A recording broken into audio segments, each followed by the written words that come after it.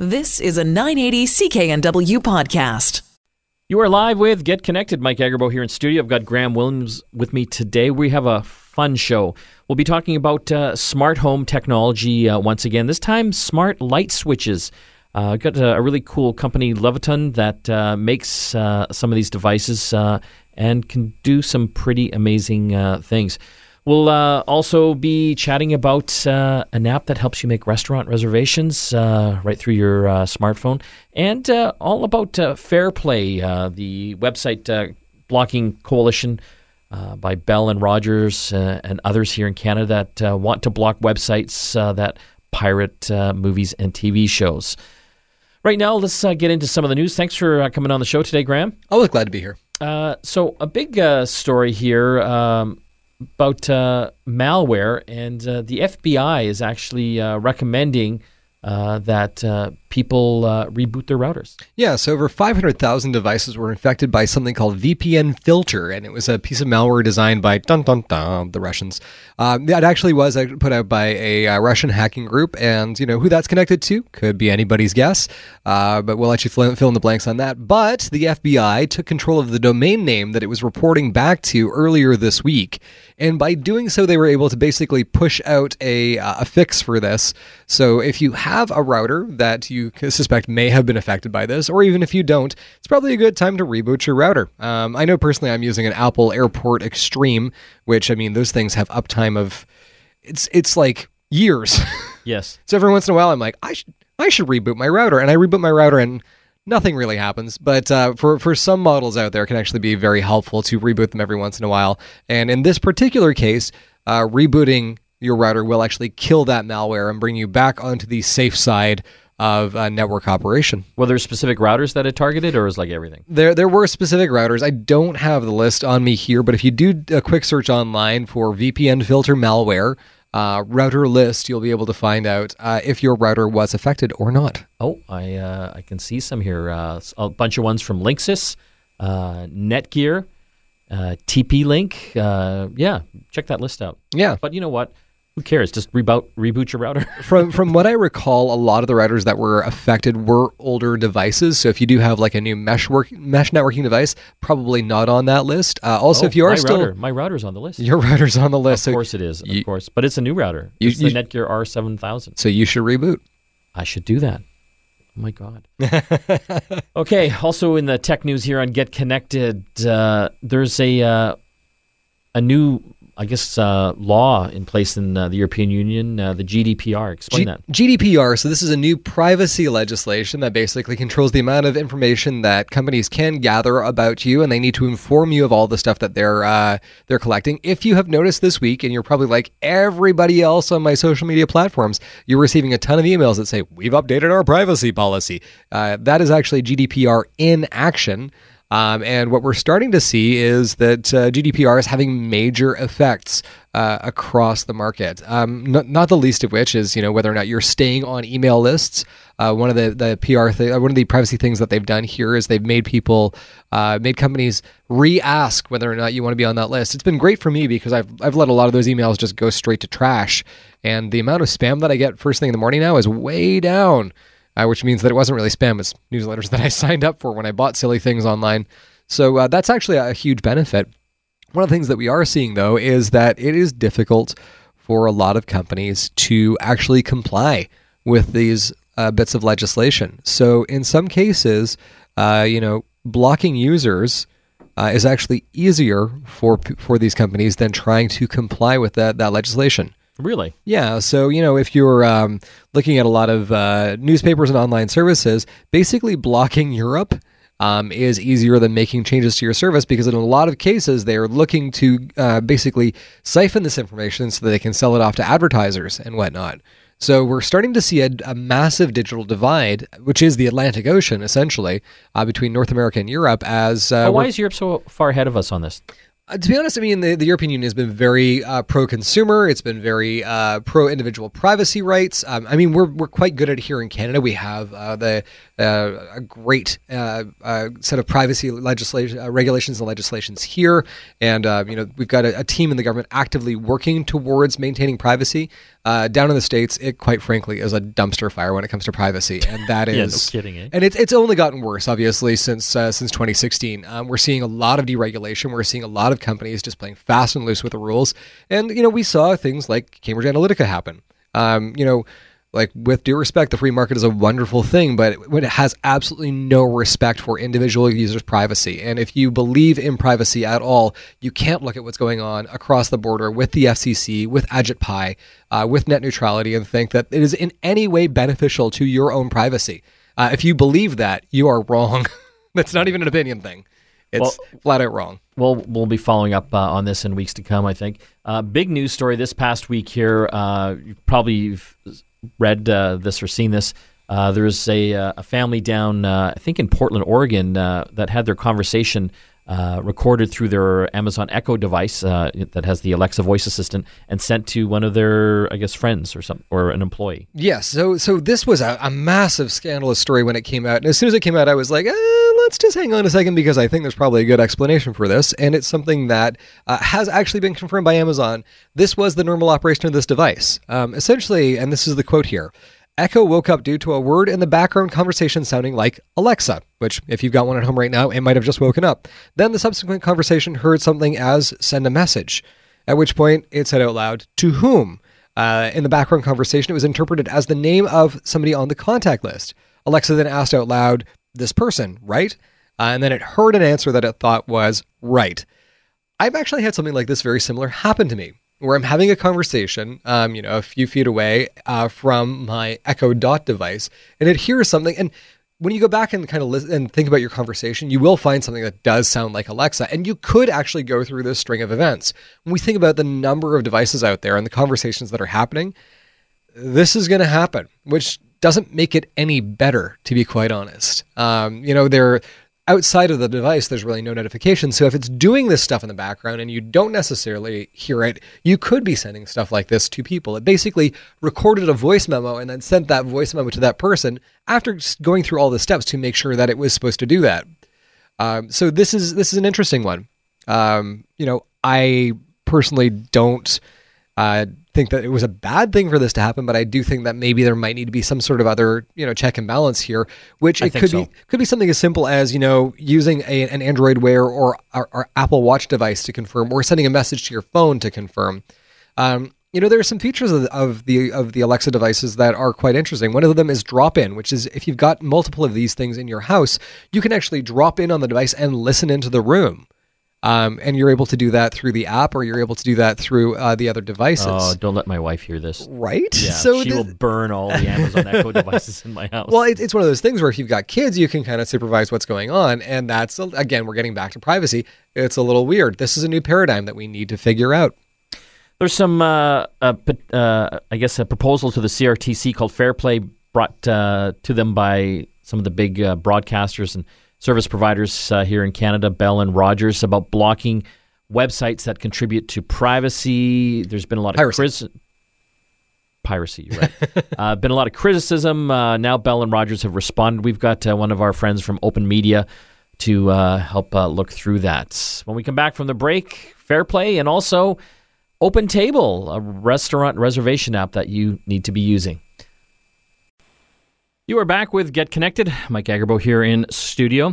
Continuing on our smart home theme that we've been covering for the past few weeks, wanted to talk about a cool Canadian company that's doing things with thermostats and switches. On the line, we've got Casey McKinnon from Ecobee. Thanks for joining us. Hey, thanks, Mike. Yeah, happy to be here.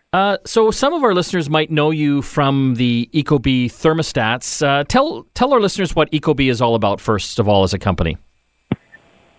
Sure. Well, I guess I'll start with a little bit of our story. So we're founded about 10 years ago in Toronto, Canada, and we were actually the creators, we were the inventors of the smart thermostat. So we were actually the first company to come up with the idea of a Wi-Fi connected thermostat that you can control from anywhere. And our founder actually was researching ways to save energy and save money in his home, and looked at things like adding solar panels or driving an electric car, those kind of things. But those are both very expensive propositions. And during his research, he discovered that it's actually heating and cooling of your home that is up to half of what your energy bills consists of. And he learned that simply programming a thermostat was a way to actually save a significant amount on those bills, on your heating and cooling bills. So we came up with the idea of a thermostat that was really, really easy to program. And to do that, they needed an interface. So they came up with the idea of connecting it to a smartphone at the time. And then 10 years later, here we are, and we're on our 4th generation of thermostat. I'm actually working on the 5th generation with the team right now. And we're the number 2 selling thermostat in North America. And we just launched our ecobee Switch Plus product, which ties together the thermostat savings with the ability to control your lights in your home. Lots going on here. Let's talk about the thermostats to begin with. So how do they help save money? So the thermostats help save money. What's really important is, if you're looking at it the most basic sense of it, if all you wanted to do was save money, you could just buy a sweater and you could wear that in your house and turn your heat down. But the fact is that people lead busy lives. They've got growing families, and they don't want to have to wear a sweater in the house, and they just want to be comfortable as they are, where they are. So what a smart thermostat allows you to do is, first of all, it makes it really, really easy to set a schedule.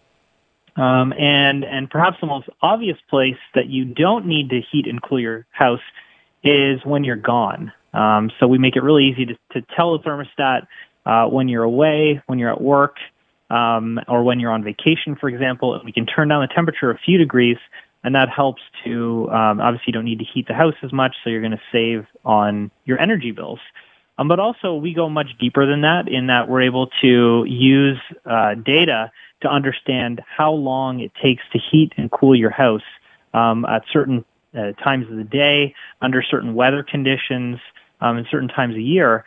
And we can use all that data to really, really optimize so that we're only heating or only cooling your house as little as possible to keep you comfortable.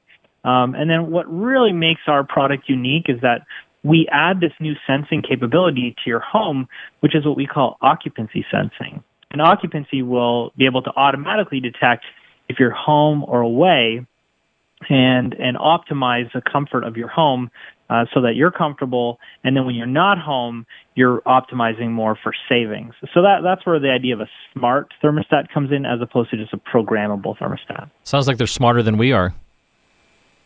Yeah, might be. Do you have any numbers on how much a house could save over a year?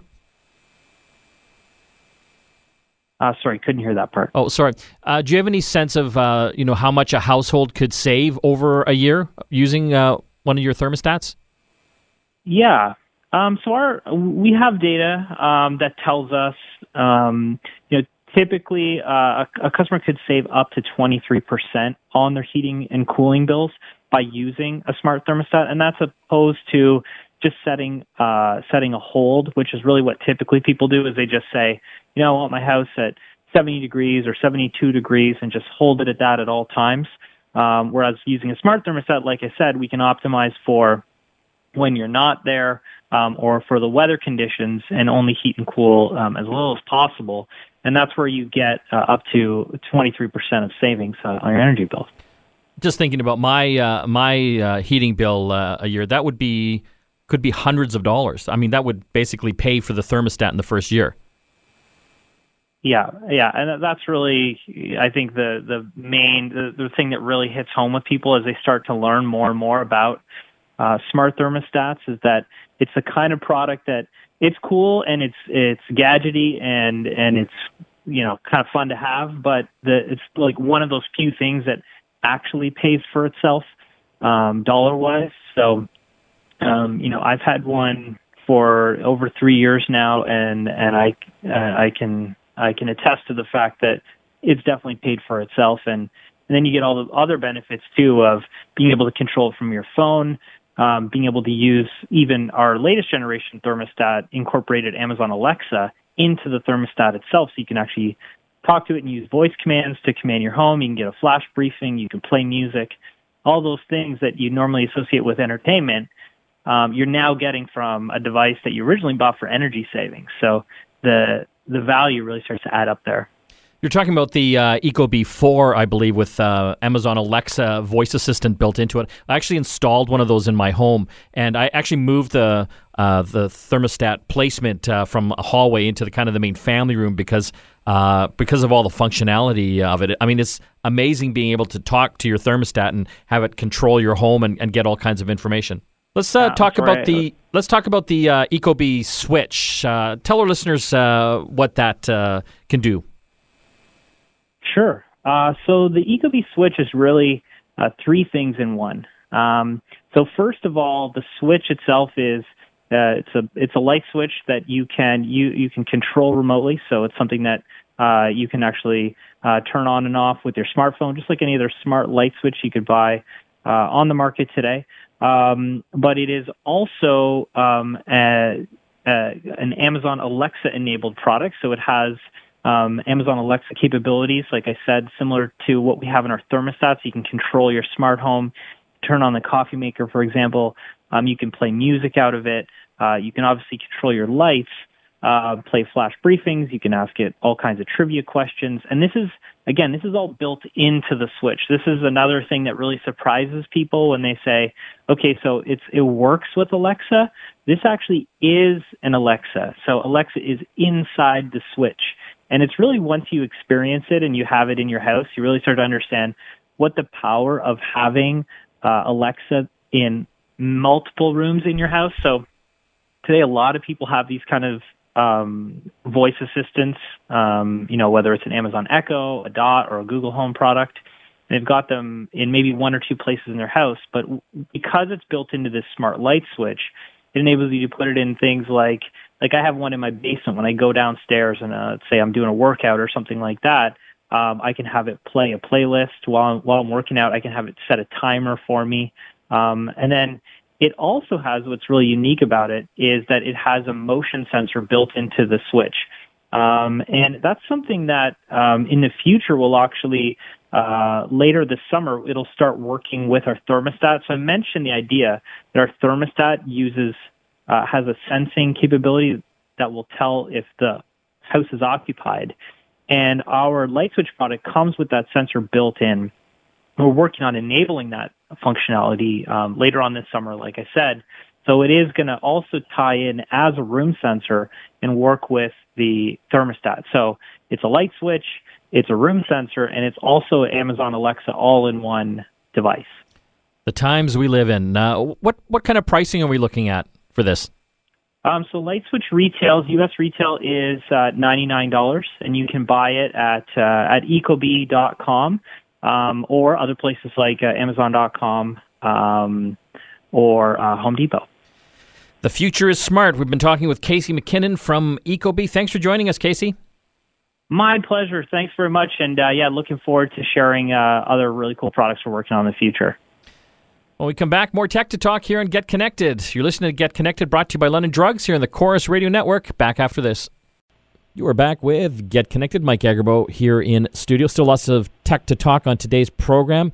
Later on, we'll be chatting with the folks over at OpenTable, restaurant reservation app that if you're not using, you should probably check out.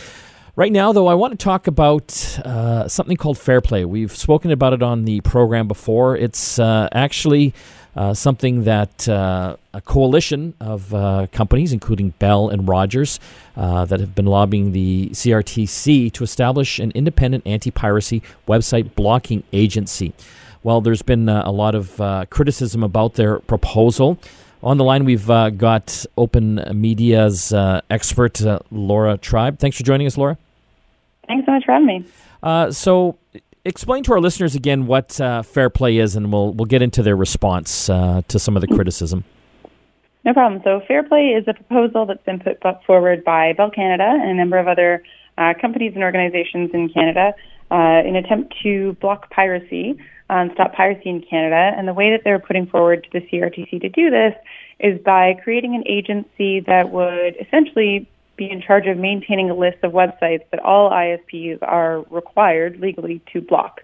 So by creating a censorship agency, essentially, that would allow one agency in Canada to maintain a full list of websites that Canadians are not allowed to see.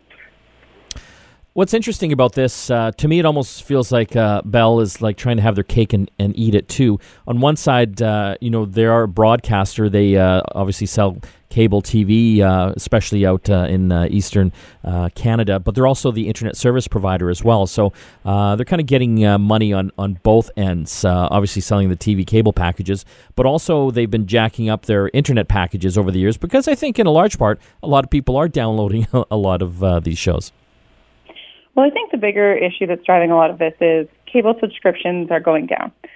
We know that. We can see it. There's evidence to prove it, and people are cutting the cord and turning to internet-based services. I think the problem is that Bell and a number of these groups are using this proposal as a way to kind of assume or infer that people are pirating all of these materials, as opposed to looking at paid services online like Netflix or Apple TV or any of these services, or even Bell's own Crave, that you can pay for, that allow you to access this content without a cable subscription. And as cable revenues go down, there's two problems. One, Bell loses money, and I think that's where they're really coming from, because their internet subscriptions and cable subscriptions together are what we're propping up their revenues.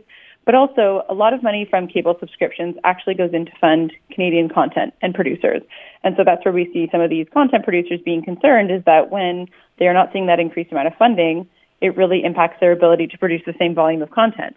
I think the problem with this specific proposal is not only will it, fail to prevent people from accessing websites. Having one ISP block a URL doesn't mean that you can't access it, and it also doesn't mean that you can't find that content if you're really going for it. So it's actually not a helpful proposal. But it doesn't put people back onto cable subscriptions, which is ultimately the problem that they're really coming at, is that people are not paying for content in the model that they're looking for. We're paying for it in the model that works for us, which is online. It's kind of interesting. To me, they're almost, they're trying to delay the inevitable. It's kind of like music back in the day. We had our CDs, cassette tapes, and then digital music came along. There was no way to stop consumers from going to digital music because it was so much more convenient. And like you said, there's all these streaming services like Netflix and even Crave TV. I mean, that's just the way it's going. Like, eventually, most people will be getting their content online just because good pricing, good selection, and again, just the convenience behind it. Oh, absolutely. I mean, services are going to continue to evolve, and people are going to continue to find the technologies and content in the way that is the easiest and the most affordable and the most convenient.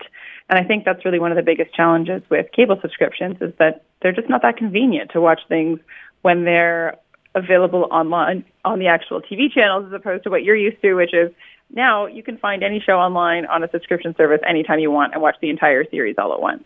And so that model, I think, is something that we need to really be looking at moving forward in ways to ensure that we're creating content, providing content in the way that users want it.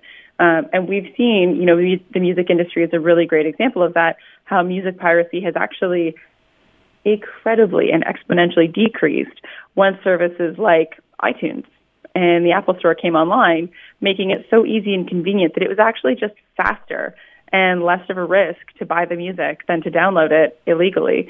And people are actually willing to pay when you make it really easy and accessible.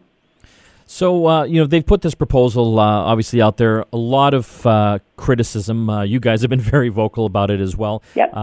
They, I guess, shot back, basically criticizing some of your comments and also, your petition as well, saying there's like duplicate entries, false entries. How do you respond to that? Yeah, I mean, it's unsurprising to see that we are a target of some of Bell's pushback on this. We are a grassroots community. Open Media, and there were a number of other groups that also intervened in this proceeding, are trying to find ways to give people in Canada a voice in these proceedings that otherwise they wouldn't have a way to do it. So, what we did was we collected submissions on behalf of our community and anyone who Canada who wanted to take part that maybe didn't want to use the full CRTC form, which is a bit cumbersome. And we submitted them through to the CRTC. Between us and a few other grassroots organizations, we submitted over 100,000 comments. And in addition to that, there were, I think, another 8,000 or 9,000 that came in just by individuals using the CRTC's website. That is a lot of comments for a CRTC proceeding, and I think is a bit scary for a company that is trying to put forward a proposal that clearly has such public backlash. And so what we've seen from Bell and their follow-up submissions and some of their talking points is really just attempts to discredit people's frustration. There may be a few duplicate submissions in there because someone filled out a form twice. The same thing can happen on the CRTC's website. The heart of the matter is that people are really concerned about this and really frustrated and trying to find ways to have their voices heard. And I think that trying to discredit public sentiment and public concern is a bit disingenuous here when they're trying to say this is in the interest of artists and creators in Canada as well. It's kind of a tough fight, though, too. I mean, they're Bell and Rogers. They have billions of dollars and probably more lawyers than you can count. You guys aren't really being funded by any big corporations. It's a nonprofit. We're a small nonprofit organization. I think we're doing really well for the work that we're doing in Canada, and ultimately our job is to go up against these big companies who, as you said, have more lawyers than we do staff. And I think their legal budget is probably bigger than our entire operating budget. And, what we're trying to do is just make sure that people are part of the process. The CRTC is a really complicated organization, and to find ways to interface with those regulatory proceedings is difficult for us, and this is some of the work that we do as our job. They don't make it easy. And so when you're going up against companies like Bell or TELUS or Rogers who have giant budgets and this is their business model, it's a challenge. But I think that we really believe at Open Media that it is critical to make sure that we are in those spaces and that we're bringing people with us. We're not there just as Open Media. We're there as a means for everyone who's interested in these issues to have a voice and to make sure that people recognize that their voices matter. And yeah, that might be uncomfortable for companies who are used to kind of having their way and having that space be their own. But ultimately, these are the people they're supposed to be serving. And these are things they need to face and things the CRTC needs to be aware of too. So I think that it's frustrating to see them trying to discredit citizens taking part in these proceedings, but I also don't think it's surprising because it really challenges the business model they're trying to cling to. Obviously, good arguments on both sides. As always, Laura, thank you. It's been a pleasure talking with you.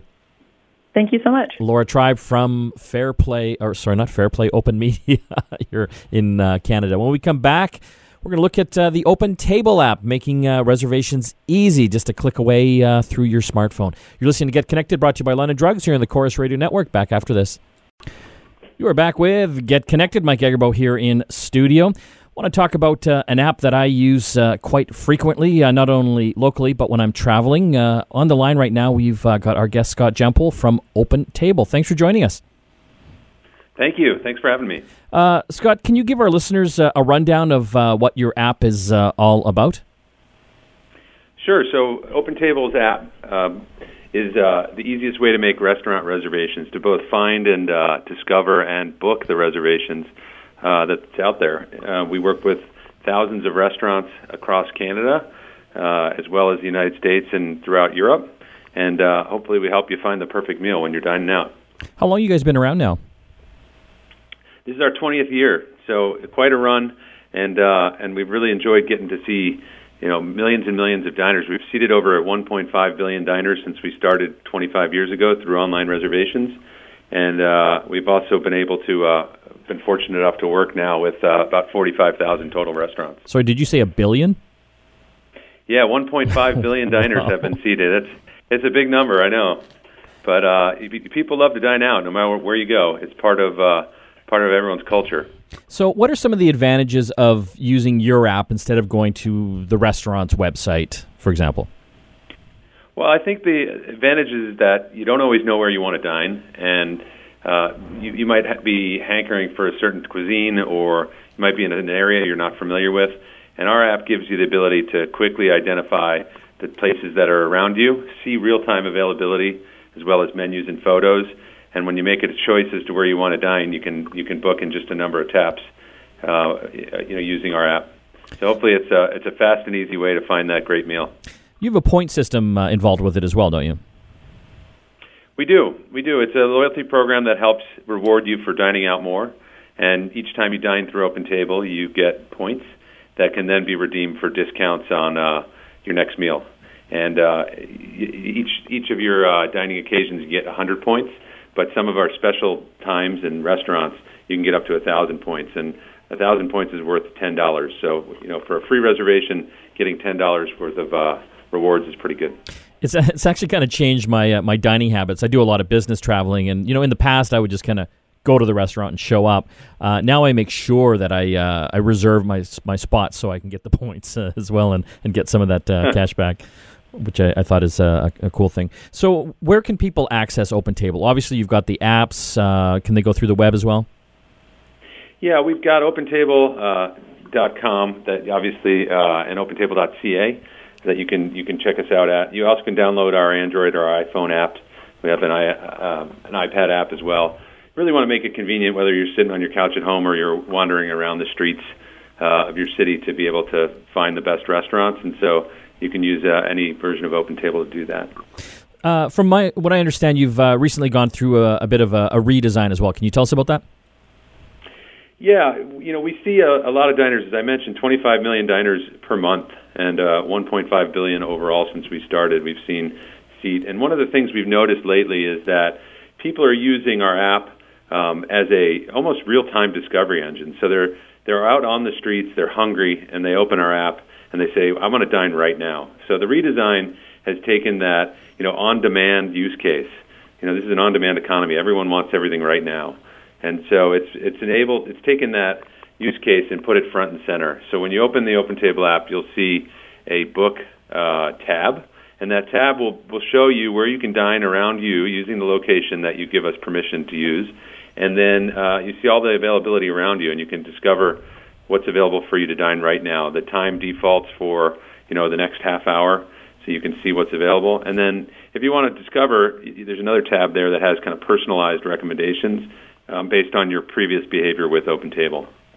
If I'm a restaurant owner, how do I get involved with OpenTable? What's involved on my side?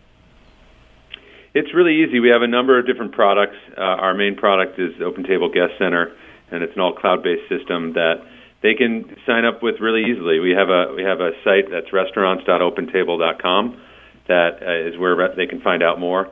But our goal is really to give consumers the most choice around where they want to dine out, and so hopefully for restaurants that equals more diners when they need them and the types of diners they need so that they can grow and thrive. And we've been working at it for 20 years now. What's in store for the future? I think you're going to continue to see a lot of innovation. We're learning and seeing how people want to dine out. There's certainly new trends, like I've mentioned, this like last-minute dining use case. That's a big piece. I think there's a lot of interest in dining based on your cravings. So we're doing a lot with photos and doing a lot with recommendations, and really trying to give people an easy way to say, hey, I want to, I'm really in the mood for chicken parmesan. Where can I go to get that right now? And so we're creating a lot of content and an experience that hopefully will help people find the best restaurant easier. I have to tell you, I do like the new Discover feature. In the past, I've also used Yelp, when I'm out business traveling, trying to find places. I found Yelp is cool, but it's kind of messy sometimes in trying to find, a good place. Whereas the OpenTable interface, I think, is a lot more, intuitive, I find. Well, yeah, I appreciate that. We're working hard to get out of your way and help you find the perfect screen, perfect place to dine.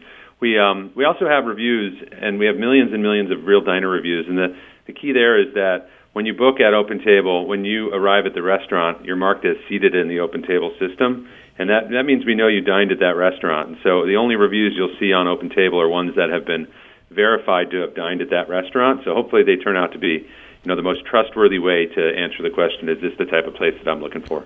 Oh, real reviews. Like exactly.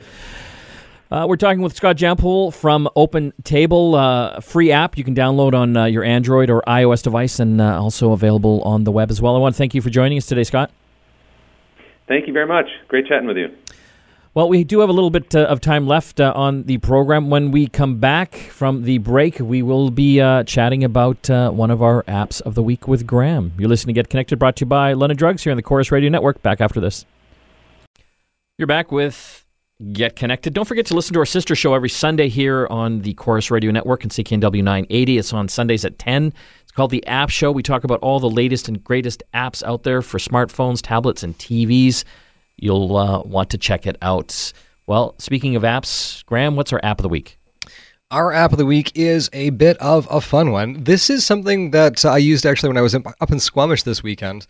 If you're looking for a naughty time, that is if you're climbing, it's Knots 3D. So this is a fun way to learn 125 different knots. So if you like to camp, you like to climb, or if you're even just sitting there with a small bit of string and you're bored, Knots 3D is actually a visual way of learning some very cool knots.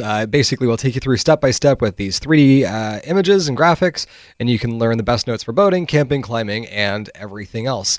It sells for $2.79 in the App Store, and I found it to be worth every single penny. You know, an app that sounds cool. An app that I just discovered. I actually lost an item in London Heathrow Airport. And so I went online, obviously, to the airport website, and they use an app called Missing X. And basically, it's an app that you can download. You can also use it through the web. And if you've lost something, you can go there and actually post that. And they've actually got a number of airports, train stations, and other places signed up for this now. And they've actually claimed that over 1.5 million items have been found. That's brilliant. And so Missing X, like the letter X, not like I'm missing my X. Yes. Brilliant. That's great. I love it. So again, there's two parts to it. If you've lost something, you can go there and actually post and search. And if you found something, you can actually go up there as well. And you go in and say what country and the date and what item you lost. With London Heathrow, it actually, when I said I lost my my MacBook, which is a crappy thing to lose, it actually had a list during those that week of ones that they had found. So obviously I have to give them my serial number and everything. So I'm crossing my fingers. Yeah, I hope you get it back. That's exciting. Missing X. And yours again? Mine was Knots 3D. Love the Knots app. That's all the time we have left. I want to thank Graham Williams for helping me out today. This is Mike Agerbo and Graham Williams signing off for Get Connected. We'll see you again soon. You've been listening to a 980 CKNW podcast. Listen live at cknw.com, the Radio Player Canada app, TuneIn, Amazon Alexa, HD Radio at 101.1 FM HD2, and on the AM dial, 980 CKNW.